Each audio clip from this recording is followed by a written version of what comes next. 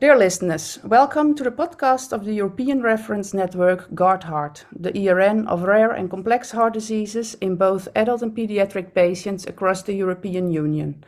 Today we have two guests, Professor Thomas Robijns and Professor Rick Willems, both cardiologists and representatives from the University Hospital in Leuven, Belgium. Welcome, Rick and Thomas.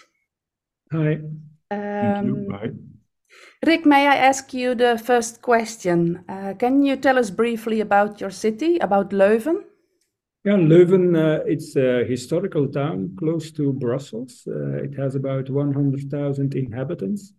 And it was first mentioned in history in the 9th century already, called either Leuven or Lovanium. Leuven is actually well known for its university and therefore its knowledge economy, the spin-offs of the university, but also for its beer. Of course, Stella Artois, our famous brewery. The University of Leuven is a very big university, the biggest of Belgium, and it has about 60,000 students. So, and it was founded in 1425. So next year we will celebrate our 600 years anniversary. And in that university, the biomedical sciences group is about 1/4 of the students. And that university comes with a big university hospital. So that's the University Hospital of Leuven, which has about 10,000 employees and 1,700 beds. I don't know if that's a good description already, and can you Yes, give more absolutely. details? I think we have learned a lot in a few sentences about your very old and very nice city. Yeah, the combination of students and beer gives Leuven, of course, that it's well known for its nightlife. We have what's called the longest bar in the world, which is an area in Leuven, the Old Market called, which is full of nice pubs to visit. I think we now can only dream of the next board meeting having in Leuven. You're always welcome. Thanks. And can you tell us something about your hospital and what is the main focus? So it's the biggest university hospital, and we actually try to be on top of every aspect of modern medicine. I think to illustrate that is that we are actually involved not only in Guard Heart, but also in 21 other European reference networks. So it's hard to say for the complete hospital what is the focus. I think we of course, focuses on rare diseases and serious diseases. In cardiology, we mainly focus on what we call fourth line cardiology, where you have the specifics of genetic heart disease, but also cardiac transplantation and adult congenital heart disease that are really specific for our university hospital. I think one of our main strengths is the combination of the university and the hospital on one biomedical campus, which makes us very good in translational research on different aspects, not only cardiology, oncology, and all other diseases. Yeah, great. Yeah. And Thomas, why did you become a member of this ERN, of ERN Guard Heart, and in which thematic areas? So we are currently enrolled in 2 thematic areas. So both the familial electrical heart diseases and the familial cardiomyopathies. We were actually also accepted by the ERN Guard Heart to participate in 2 more, which is the congenital heart disease and the other rare cardiac diseases, but due to some administrative issues, this is not complete yet. So currently we are in two of them. And the reason why we became member of the ERN, well, there are actually multiple reasons. As Rick already told, we are actually the largest Belgian university hospital caring for rare diseases, and we felt that it was our responsibility to be part of this initiative. Responsibility both for our patients, but also for ourselves to be able to be at the front of what is happening in this field. Also, the networking opportunities that come with ERN are also an important factor why we wanted to become a member. So that's basically the main reasons why we became or wanted to become a member of the ERN. Yeah, I completely understand. What can you contribute with your department to the ERN? I think we have a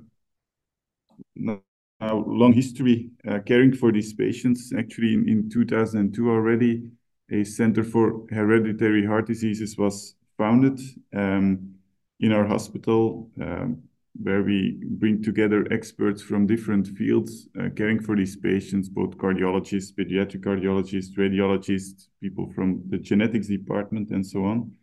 So we have more than 20 years of experience now. With these diseases. We also have our own genetic laboratory and a large biobank where we store samples already from the beginning of the year 2000 of our patients.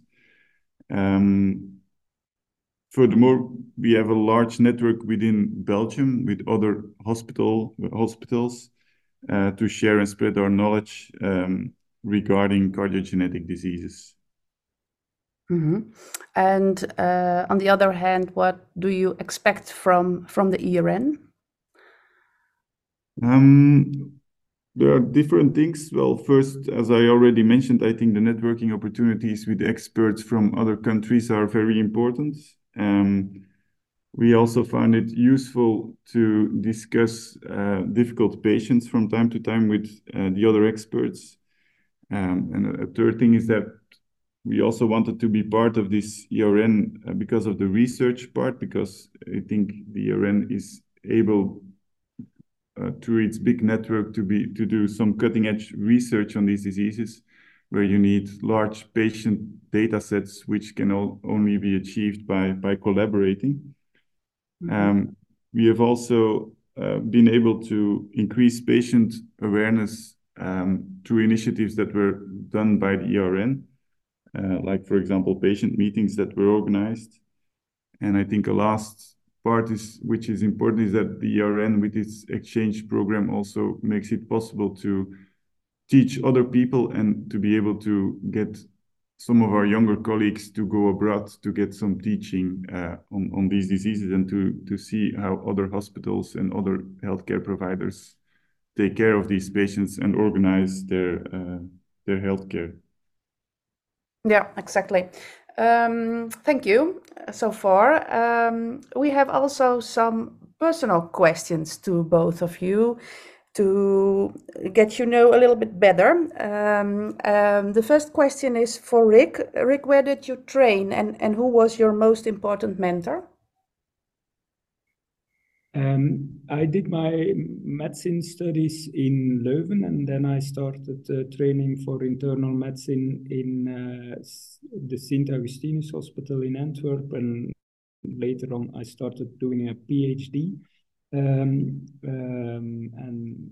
my promoter and co-promoter were Hein Heidbuchel and Karen Sipido, and I consider them to be my most important mentors. So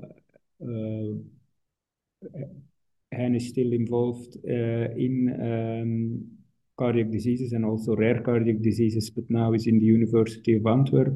And Karen Sipido is a basic researcher, mainly involved in calcium signaling in cardiac diseases.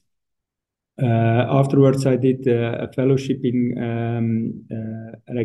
cardiac electrophysiology in the Foothills Hospital in Calgary, Canada, where I had the opportunity to work with mainly Anne Gillis, who is retired now, and also Derek Exner. And I consider them also still to be very important for my training. Thank you. And Thomas, where did you train, and who was your most important mentor? So I also did my medicine studies in Leuven. When I started my PhD, the topic was on cardiogenetic diseases. And I basically considered three people as main mentors during this PhD and during my training.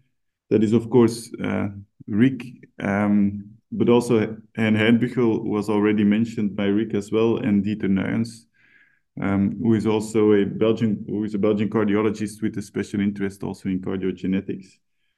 And I think three of them, through different aspects, very important mentors for my training. I also had the ability to go to Amsterdam for 1 year to follow the cardiogenetics program under the supervision of Arthur Wilde and Yigal Pinto. And of course, these two, with their very large experience in cardiogenetic diseases, were important mentors for me to look how they organize their care and to learn a lot from them. Thank you. And it's always a little difficult question, but can you tell us something about your most important lesson learned? In life or in medicine? I think in medicine, but sometimes there is just one important lesson for both life and medicine, but you may choose. Well, for me, the most important lesson I've learned is that you always have to listen to your patient. And that's, sounds a little bit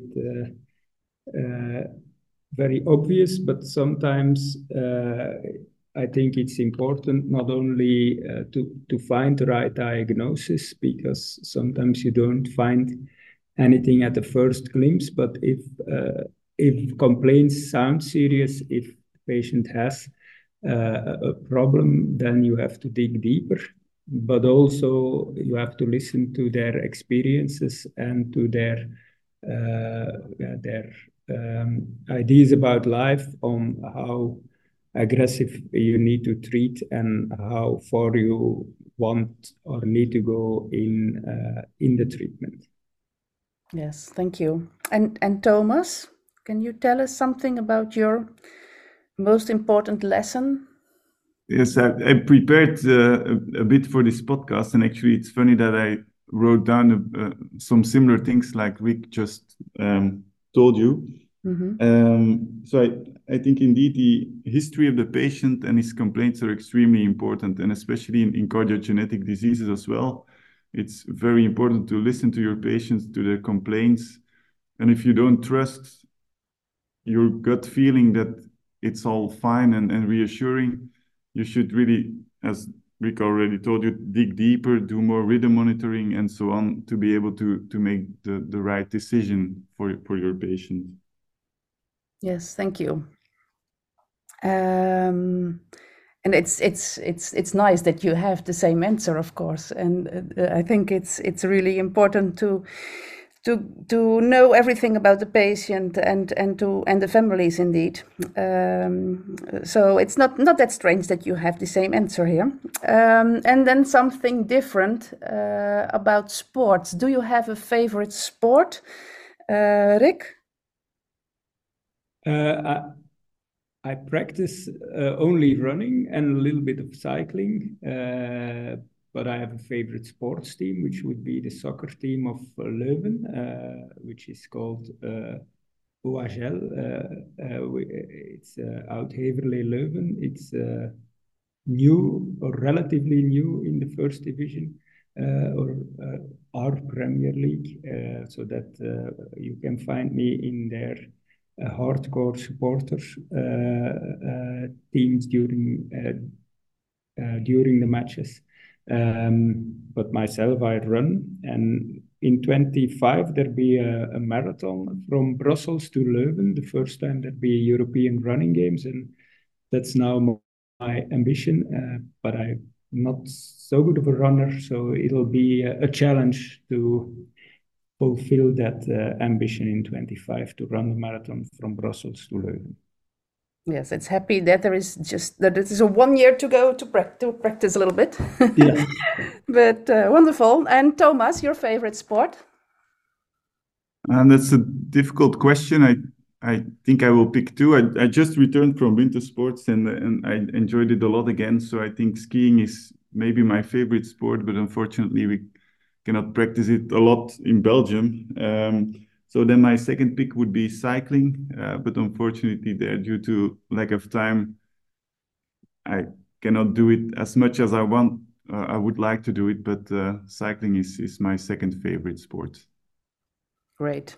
And then I think we also heard a little bit about your favorite holiday destination.